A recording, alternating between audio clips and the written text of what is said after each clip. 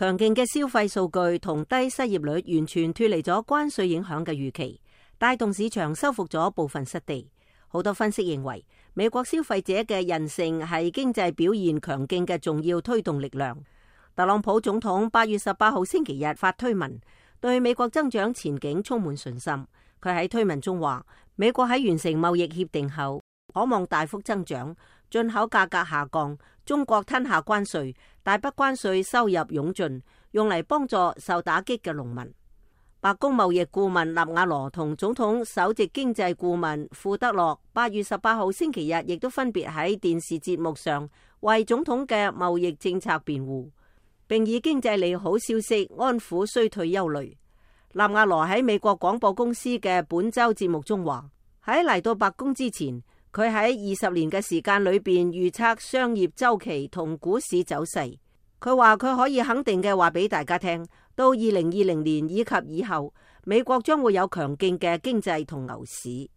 但係好多經濟學家並冇咁樂觀，佢哋仍然對美債收益率曲線倒掛感到擔心，因為自1950年代後，每一次衰退前都會出現咁樣嘅反常現象。納瓦羅則話佢係平緩嘅，不過唔係壞事而係好事。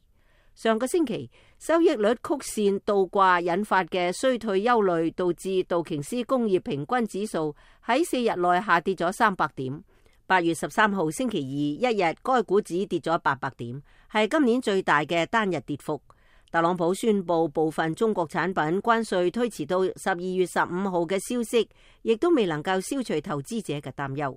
白宮首席經濟顧問庫德洛喺8月18號福克斯新聞節目中提到咗出乎意料嘅高額零售數據。佢話消費者首先佢哋喺度工作，就業數字好了不起；其二，佢哋從事嘅係更高薪嘅工作；第三，佢哋喺度花錢；第四，有趣嘅係佢哋甚至喺花錢嘅同時，亦都喺度存錢。嗰個大概係好得唔能夠再好啦。7月美國失業率仍然保持喺6月份嘅3.7%，同時平均時薪喺過去1年裏邊上漲咗3.2個百分點，比6月份略有升高，但係從今年初達到3%後就放緩落嚟。庫德洛喺被全國廣播公司嘅與媒體見面節目主持人查克托德問到佢曾經喺2007年12月嘅一次預測失手，當時佢話唔會有衰退，但係幾個月後就出現咗大衰退。庫德洛回應道，佢對2007年底嘅預測認錯。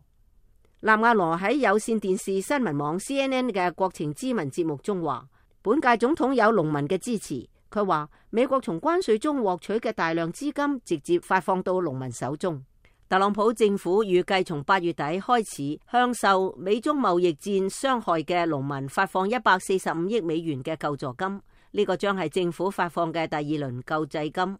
中國對美國一系列農產品，包括大豆、玉米同小麥等，實施嘅報復性關稅對農民造成好大嘅打擊。佢哋舊年從政府領取咗大約100億美元嘅救助款。雖然種植業界並唔將救助款視為係好嘅貿易救濟方式，因為佢只能夠用嚟刺激生產，但無助於銷售。納瓦羅喺 CNN 節目中堅稱，農民支持總統，佢哋仲堅持話關稅喺美國唔會傷害任何人。佢話佢哋傷害嘅係中國。華盛頓智庫加圖研究所嘅貿易政策研究員主任丹尼爾艾肯森對美國之音話，近期美國經濟表現相當好嘅原因係政府對經濟實施嘅大量財政刺激同利率因素。佢亦都談及政府對貿易戰中受傷害嘅農民提供嘅保護，亦利於經濟。雖然商務部發佈嘅7月零售數字多少安撫咗市場憂慮，但係16號密芝根大學發佈嘅8月消費者信心指數滑落超出預期。8月該指數從98.4跌到92.1%，為7個月嘅低位。經濟分析機構海頭宏觀嘅首席美國經濟學家保羅阿什沃斯喺當日發出嘅分析報告中寫道，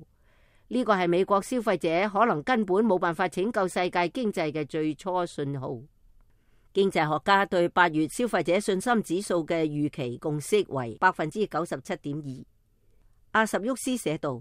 標題指數嘅下滑係受到預期指數同現狀指數同時惡化嘅推動所致。消費信心指數下滑幅度大，或者仲有一啲令人意外。但係彭博消費者舒適指數過去2個星期亦都驟然下滑。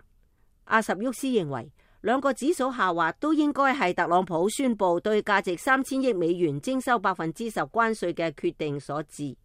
阿什沃斯喺另一份電郵發出嘅分析報告中寫道，美國7月控制組零售銷售環比增長1%，將3個月對比前3個月以年率計算嘅零售增長推高到離譜嘅9.7%，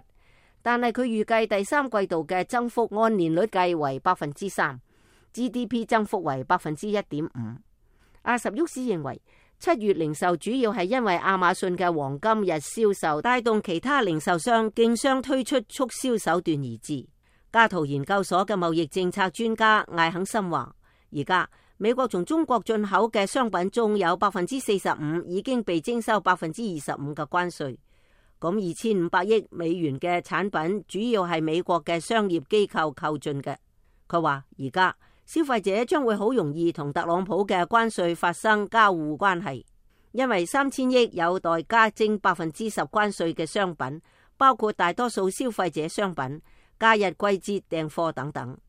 特朗普宣布對部分消費者商品嘅關稅將推後到12月15號開始徵收，係為咗避免對進口假日季嘅消費者造成影響。佢咁樣做實際上係承認咗關稅對於消費者嘅影響。艾肯森話，特朗普總統實際上係被動承認關稅係由消費者支付，或者佢認為消費者只係支付最終產品嘅關稅。事實上，佢哋支付嘅係加喺整個供應鏈上嘅關稅，因此佢可能造成嘅影響在於，如果美國嘅經濟一旦開始顯著放緩並滑向衰退，所有嘅財政刺激、大量政府支出、出產稅嗰一啲財政刺激措施嘅效用正在消散，所以就用偽裝將關稅掩蓋起嚟，聲稱關稅已經移除。艾肯森話，嗰個時候消費者可能就會開始抱怨，而特朗普則會被逼要達成一個協議。佢哋仲需要推銷嗰一個協議，取得某種程度嘅成功。艾肯森話，雙方有可能達成某種協議，但係佢唔管點樣做，都會付出政治上嘅代價。包括艾肯森在內嘅眾多經濟學家都認為，美中之間嘅貿易爭執將會長時間持續落去。但係對於外間有關北京將希望寄託喺明年選舉後可能嘅新一屆政府上嘅傳言，艾肯森認為嗰個並非好選項。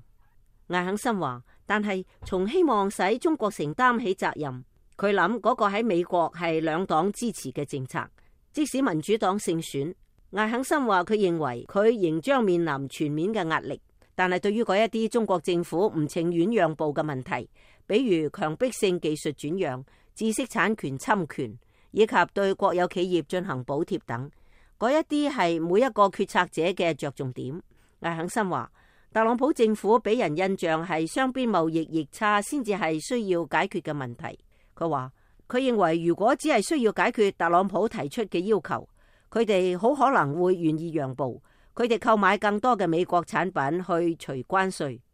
等待民主黨政府並非良策，雖然解決更符合其利益，因為一旦美國同歐洲嘅公司抽出股份轉向他處，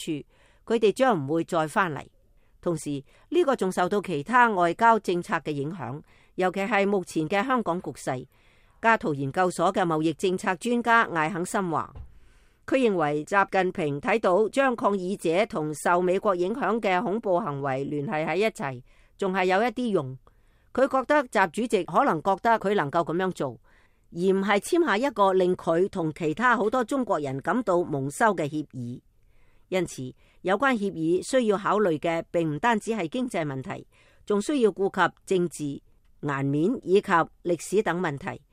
艾肯森話，呢個亦都就係點解好難預測雙方能否達成協議，而只能夠靠猜測。美國之音記者蕭信華盛頓報道。